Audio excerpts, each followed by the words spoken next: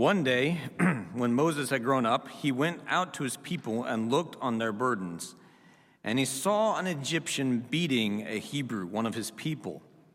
He looked this way and that, and seeing no one, he struck down the Egyptian and hid him in the sand. When he went out the next day, behold, 2 Hebrews were struggling together. And he said to the man on the wrong, "Why do you strike your companion?" He answered, "Who made you a prince and judge over us? Do you mean to kill me as you killed the Egyptian?" Then Moses was afraid and thought, "Surely the thing is known."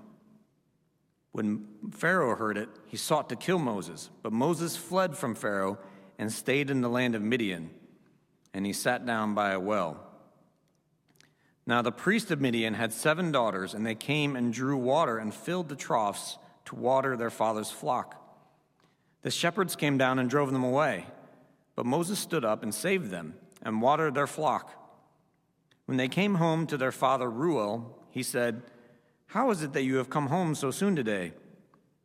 They said, "An Egyptian delivered us out of the hand of the shepherds and even drew water for us and watered the flock." He said to his daughters, "Then where is he? Why have you left the man? Call him, that he may eat bread."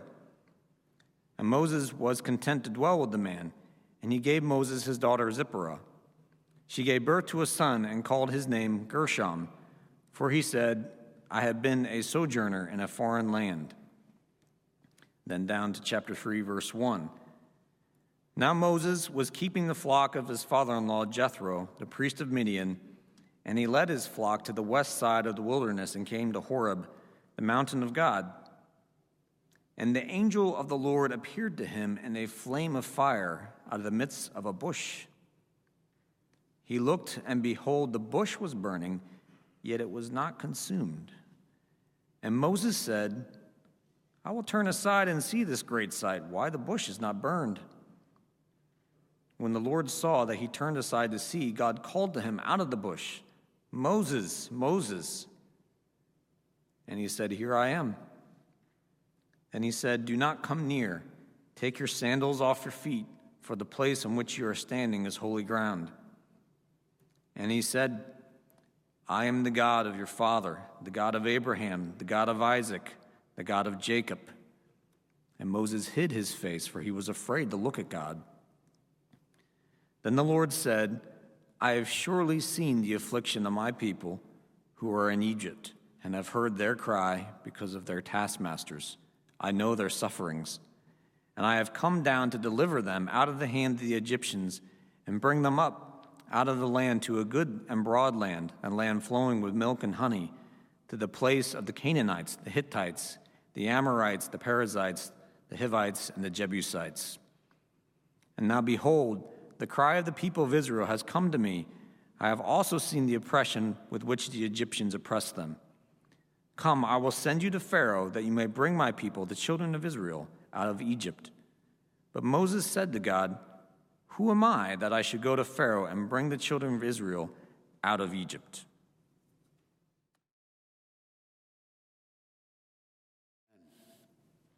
As I said, God raised Moses up for a purpose, and what a purpose it was. But it's no different from any of us. He raised us up for a purpose as well. We all have a purpose. I read this article. Claude Alexander Bishop, it's actually from one of his sermons, of the Park Church in Charlotte, urges Christians from all walks of life to step up into bold leadership. And here's what he says that bold leadership is. There are questions that beg to be answered. There are dilemmas to be overcome. There are gaps to be filled, and the challenge is for you to fill them. That is the essence of the high call of spiritual leadership. There is a purpose for your being here. You are meant to answer something, solve something, provide something, lead something, discover something, compose something, write something, say something, translate something, interpret something, sing something, create something, teach something, preach something, bear something, overcome something, and in doing so, you improve the lives of others under the power of God for the glory of God. That's what he's raised us up to do. For the glory of God, for the good of his people, to fill in a gap, to lead, to have influence. And sometimes to figure this out, it takes a lifetime. It took Moses 80 years to figure it out. The reason I had Tim read both of those passages is that between chapter 2 and chapter 3, 40 years go by. Moses steps out on a quest to do something for his people. It doesn't actually happen till 40 years later. That's a long time to learn a lesson of leadership.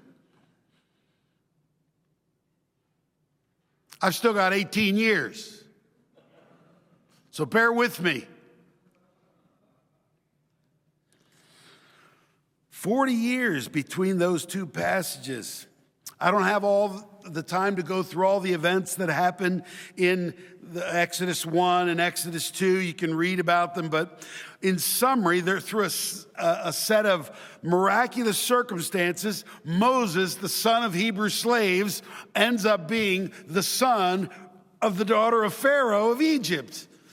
And you know the story. He gets put in they wanted to kill all the babies, and he gets put in a basket, and they float the basket along the Nile just when the daughter of Pharaoh was coming down, and Miriam, his sister, is sitting in the reeds, and the daughter of Pharaoh has compassion on the baby, and Miriam comes up and says, "Would you like me to find a nurse for the baby?" And she says, "Yes." So she takes her to her mother, and Moses is raised for the first years by his family, but then he goes to live in the palace and become the son of the daughter of Pharaoh. I'll get it right. The son of the daughter of Pharaoh. And all that entailed, right?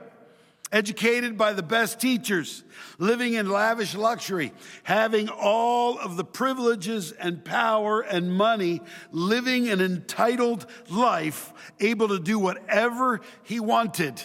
Whatever he wanted. He's the grandson of Pharaoh. Think about the privilege that would entail. But Moses didn't forget where he came from. He had a heart for his people. And he wanted to lead them out of bondage. But it didn't go so well. He had the right vision, but he had the wrong plan. He had the right vision, but he had the wrong plan. And those are my 2 points today, by the way. And here's the thing. If we want to be leaders of influence, we need the right vision and we need the right plan. The right vision and the right plan. But here they are, the right vision, the wrong plan. Let's look at the right vision. If we want to understand Moses' heart and where he was coming from, we have this great little passage, of this couple of verses in the book of Hebrews that tells us what was going on with him. This is Hebrews 11:24. By faith, Moses, when he was grown up, refused to be called the son of Pharaoh's daughter, choosing rather to be mistreated with the people of God than to enjoy the fleeting pleasures of sin. He considered the reproach of Christ greater wealth than the treasures of Egypt, for he was looking forward to the reward. Is that really true? Doesn't seem to line up with Exodus chapter 2, does it? Where he murders someone. What is going on with these two things? Well, we do get a couple of clues. In verse 11 of Exodus 2, it says that he went out to his people. The word go out, yatsa, is the same word used when Israel left Egypt for the Exodus, to go out. It's almost like it's saying he turned his back on the palace. He went out to his people. So that squares with Hebrews 11. He went out to his people. He went to see the Hebrews. He certainly didn't need to. He was having a fine life in the palace. And by the way, all of his education would have taught him to look down on manual labor. Those in the palace would not do manual labor. I had included a section of this ancient Egyptian text to read to you, but it's too long and we don't have enough time. But basically, it says how they look down on workers and slaves especially. This would have been all of his education. So for him to go out to the Hebrews, as it were, turn his back on Pharaoh was an amazing thing. It showed something in his heart, something that he had carried. Perhaps his parents had taught him when he was young, before he had gone to the palace of Pharaoh, and that stayed with him. But then there's another word where it says that it's the word for looked. He looked on their burdens. The word yarah. He looked on their burdens, but it doesn't just mean he looked and saw that there was stuff going on. It means much more than that. It means to see with emotion. I don't know all the emotion, but I can imagine two of them. Probably anger that his people are being mistreated, and absolute compassion for the one being mistreated. He looked with compassion towards his fellow Hebrew. So it's surprising. He was taught to have contempt for the slaves, to see himself as vastly superior to any of them. And yet he knows he's a Hebrew. He refuses to let his position dictate what he will do. So he goes out and he sees them with emotion. As it says in Hebrews, he was willing to be mistreated instead of enjoying the pleasures of sin. Maybe he thought God was just going to go right with him, and whatever he did, he was going to work. What do we take away from this? Well, one takeaway is that we should be more aware of how much our brothers and sisters all over the world are suffering. There are many, many that are imprisoned or losing their lives, having difficulty. We actually heard a man who's coming under care of our presbytery from Nigeria talking about, they live in the northern part of Nigeria where Boko Haram is, where all the kidnappings have happened. And he's talking about the danger of living there. His father had become a Christian from Islam, and had been beaten many times and was holding out for the faith. And he's here studying and is going back to be a pastor there. I mean, there are all over the world, we have brothers and sisters that are suffering. The ladies are reading a book about Jesus showing up to these Muslim women and the persecution that they're facing because they're turning to Christ in droves, actually.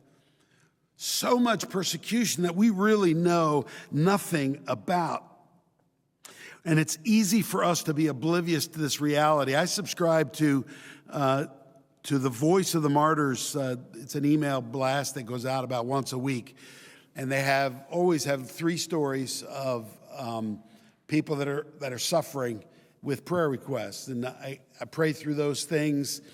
If you're interested in that, I can tell you, it's Voice of the Martyrs, one of them, .com, whatever it is. But you can anyway, you know how to do that. Anybody need help learning how to surf the web a little bit? All right. But I would encourage you to be plugged in, because we're not plugged in very well here. But what about here? What's our takeaway for here in the United States? How do we apply this to our lives here? It says that Moses looked with eyes of emotion, with I think, compassion towards his fellow Hebrew, and anger about what was being done to him. And there are so many things that cause the devaluing of human life here in our country that I think we need to be clued in on, and we need to look with emotion, with compassion, where humanity is being degraded left and right. Some of these are controversial issues. Some of them may not be. I'm just going to mention them because I think they're important. The way that we're degrading humanity, we have children in the womb, they are absolutely not considered. They are not considered in the fight over abortion or not. The child in the womb is not considered. They're not considered a child, but they are a child biblically. We should have compassion, deep compassion. We're degrading humanity this way. We have drug runners at our southern border who are not only trafficking drugs, they're trafficking people. They're trafficking kids. Everything about the southern border thing is just messy. It's messy. And we can get into politics and all this stuff. I want to say, who looks out for these people? Yeah, they're probably criminals coming across, but there are children who are being abused. There are families who are being abused. We need to look at this with eyes of emotion, eyes of compassion. We can get into all the political junk. Don't want to do that. There's reasons for everything. There's good reasons, whatever. I don't want to even get into that. I just want to say, can we look with compassion? I have two other areas that I would mention. What about poverty? I read this story. Lee Eckloff, in his book, Pastoral Graces, says this: once in a pastor's group I treasure, one of the brothers told us how heavy-hearted he was over a mother and daughter duo who was constantly coming to him for money and help. It had started with one of those phone calls looking for a handout, and it never stopped. They never came to church or showed any interest in the Lord, but the thing was, he cared about them and had helped them again and again. He asked us to pray for him because he felt so sad about the many needy people who called or came to the church door. Well, we in our pastor's group jumped to his aid. "You can't let these people get to you," said one of us. Another informed him, "In our church, we have a policy that these calls all go to one of the elders. I don't ever get involved."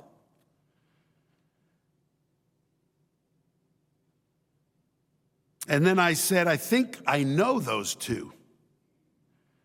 We gave them some money. I can't believe they're still making the rounds." And then it hit me. I said to him in embarrassment, "You're not asking us for advice, are you?" And he shook his head, "No."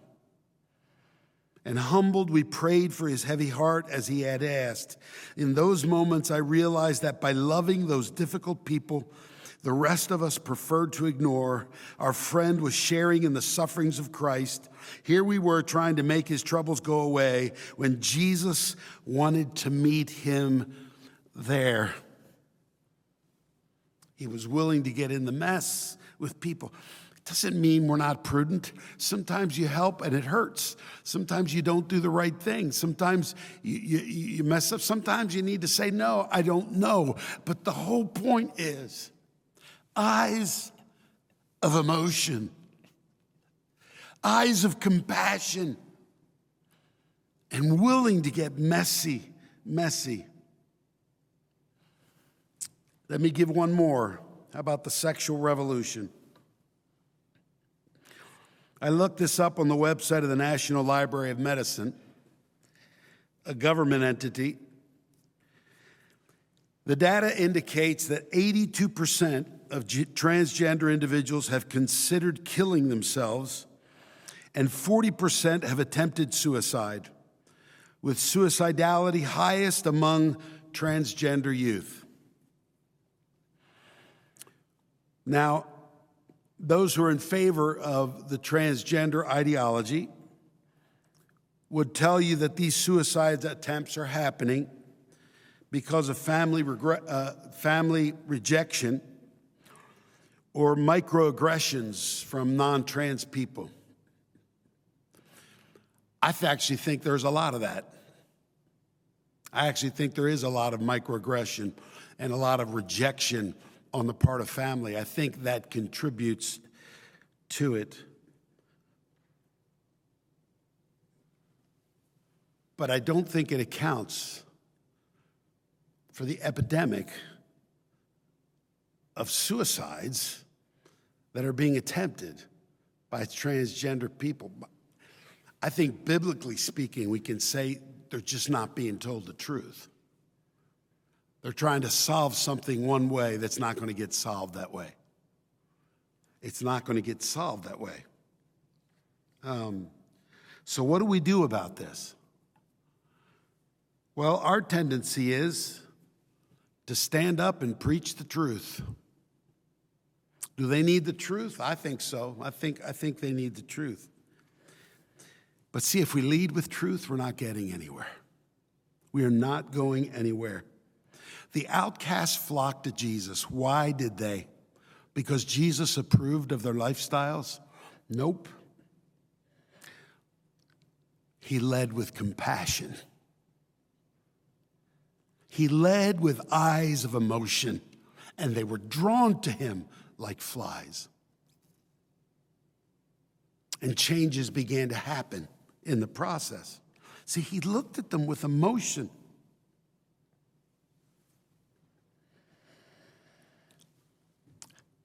How do you lead? How do you look when you see humanity being degraded? And we could go on and on of the many, many, many, many ills in our society. Are you flooded with emotion and compassion for those trapped in very difficult situations? Do we weep because people are struggling?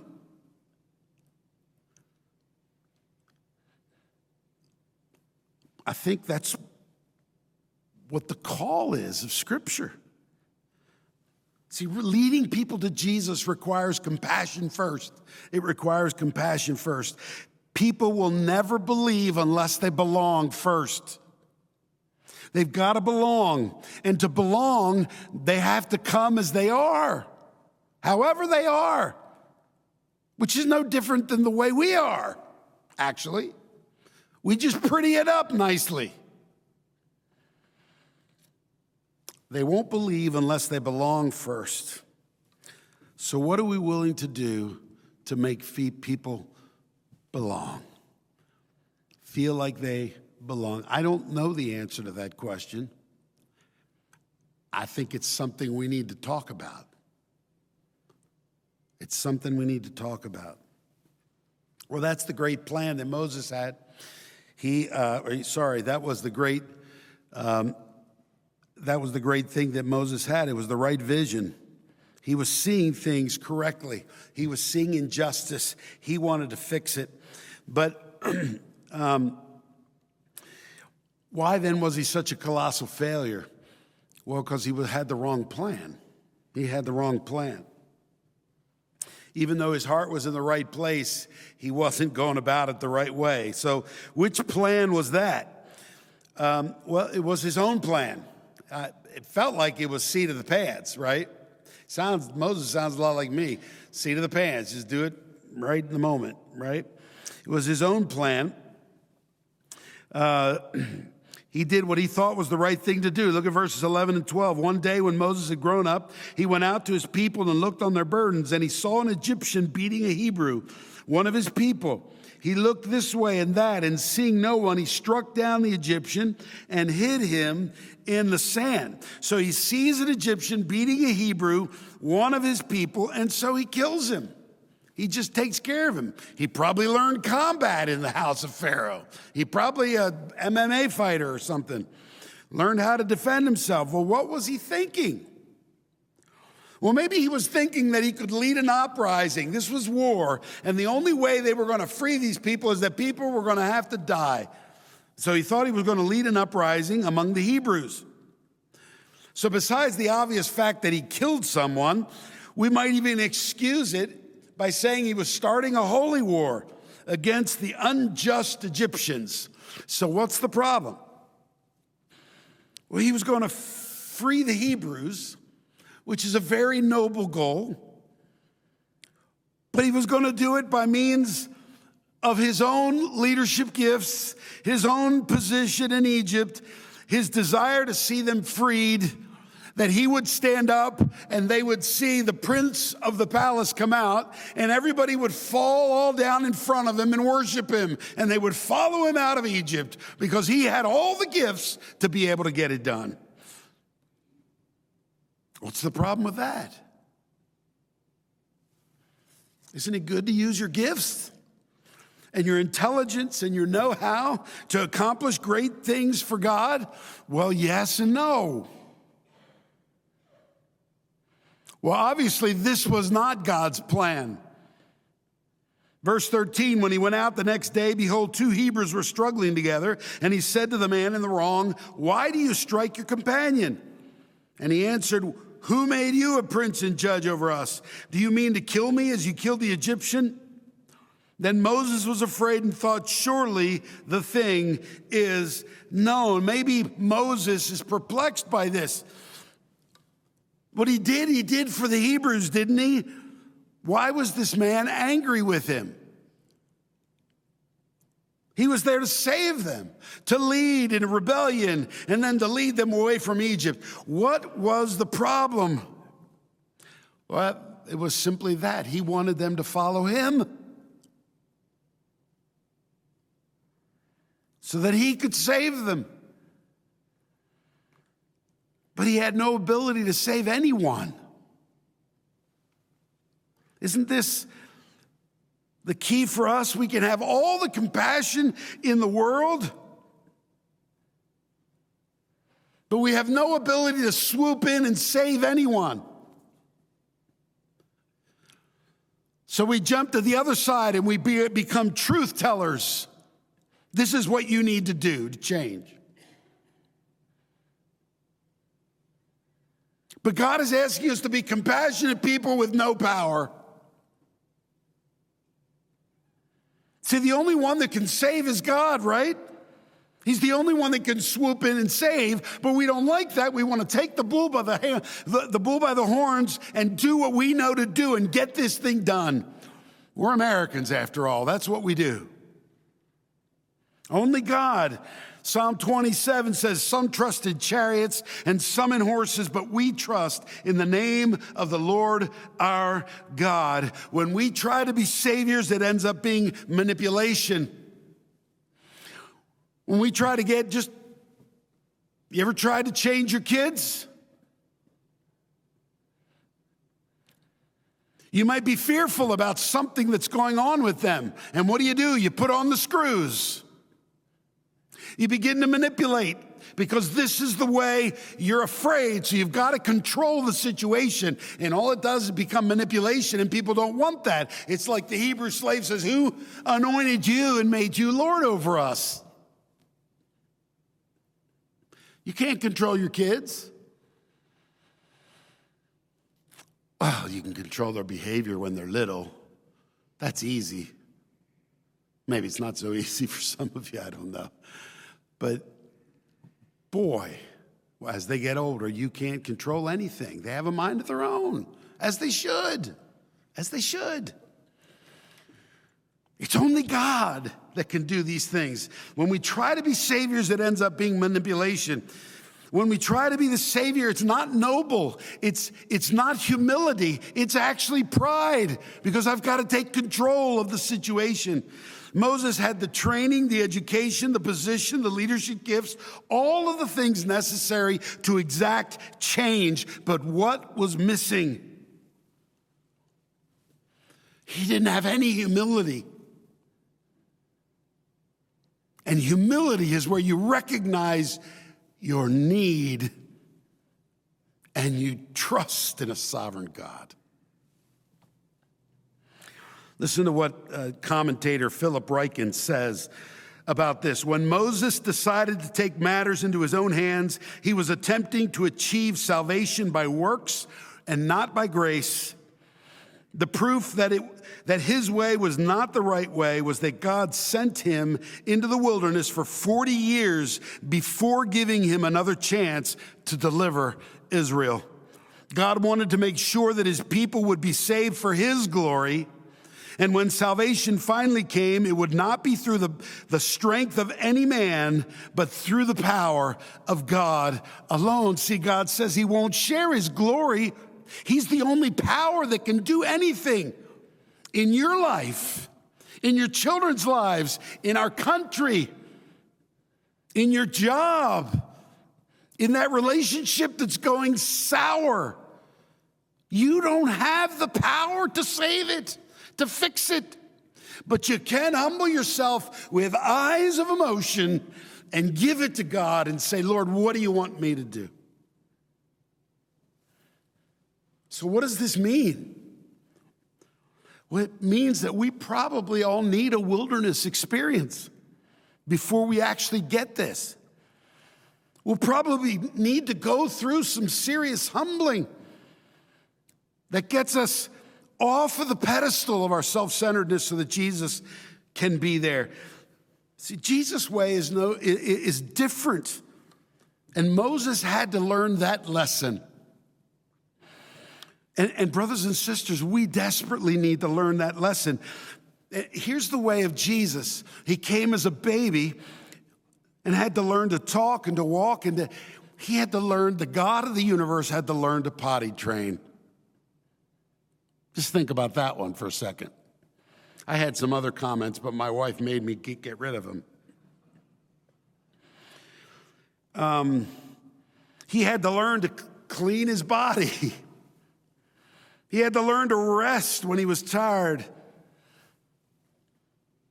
Just think of all the things that he had to learn. His life began the opposite of Moses. Moses was he was in the palace. He had everything. We lived like kings also. Jesus was born into rank poverty. This is what he came in humility, and he waited 30 years before he even began his public ministry.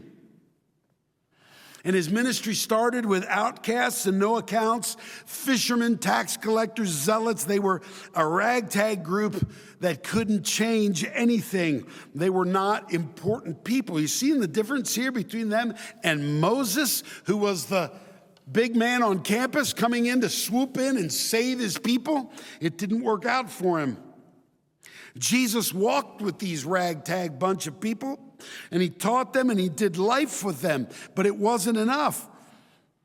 So when Jesus entered Jerusalem on the donkey, the disciples thought their day in the sun had come and that Jesus would take over. Now he's going to come in and control the thing. But within a week he was dead and their lives were destroyed. Talk about clueless. They were clueless. This is the way of Jesus. When you think you know what he's doing, you probably don't. And when you think you're understanding him and his ways, you probably don't. This is why we're not people that should be doling out advice all the time. We may have some knowledge in our head, but God's ways are different than what we understand. And just when you think you don't get it at all, that's probably when you're starting to get it. Moses in front of the bush, I can't do that. Moses with the Egyptian, oh, we're going to get rid of this guy. We're done with him. Kill him. Follow me. Moses in front of the bush. I'm a nobody. I can't do that. I can't do that. His ways are opposite. The way down is the way up. His death was actually his victory, or might we say it was our victory? He didn't need victory. He could have destroyed Satan and the enemy anytime he wanted, at any time. Didn't need to go to a cross. He could have just done away with it. But in order to gain us, in order that we might be his, he had to come and he had to die on a cross to be victorious. That was the victory. But then he rose again, and here's here's the thing. It was his resurrection that absolutely turned a motley crew into the most unified, loving, God-leaning, God-relying, most formidable, compassionate, humble force on the face of the earth. And Christianity began to spread, and it's still spreading to the uttermost parts of the world with people who are nobodies, people in prisons, people in destructive relationships in the Muslim world. They're being beaten. This is how Jesus is taking the world by storm? Does that fit our American view of things? But it's spreading. See, Christians were the ones that were saving unwanted babies from the garbage dump in ancient Rome. Christians were the ones that had nothing to lose by ministering to people when the plague hit ancient Rome. And all of the powers that be were escaping the cities, but Christians were coming in to minister to the sick.